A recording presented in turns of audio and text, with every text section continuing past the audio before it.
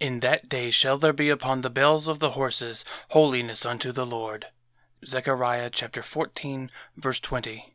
Happy day, when all things shall be consecrated, and the horses' bells shall ring out holiness to the Lord. That day has come to me. Do I not make all things holy to God?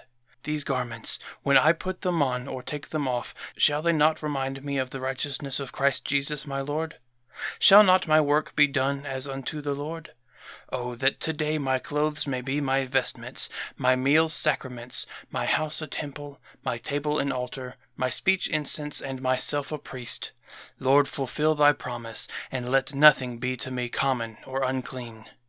Let me in faith expect this.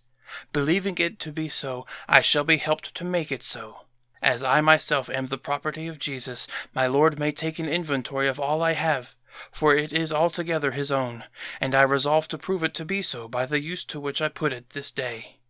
From morning till evening I would order all things by a happy and holy rule. My bells shall ring.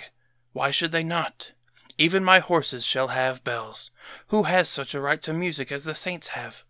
But all my bells, my music, my mirth shall be turned to holiness, and shall ring out the name of the happy God.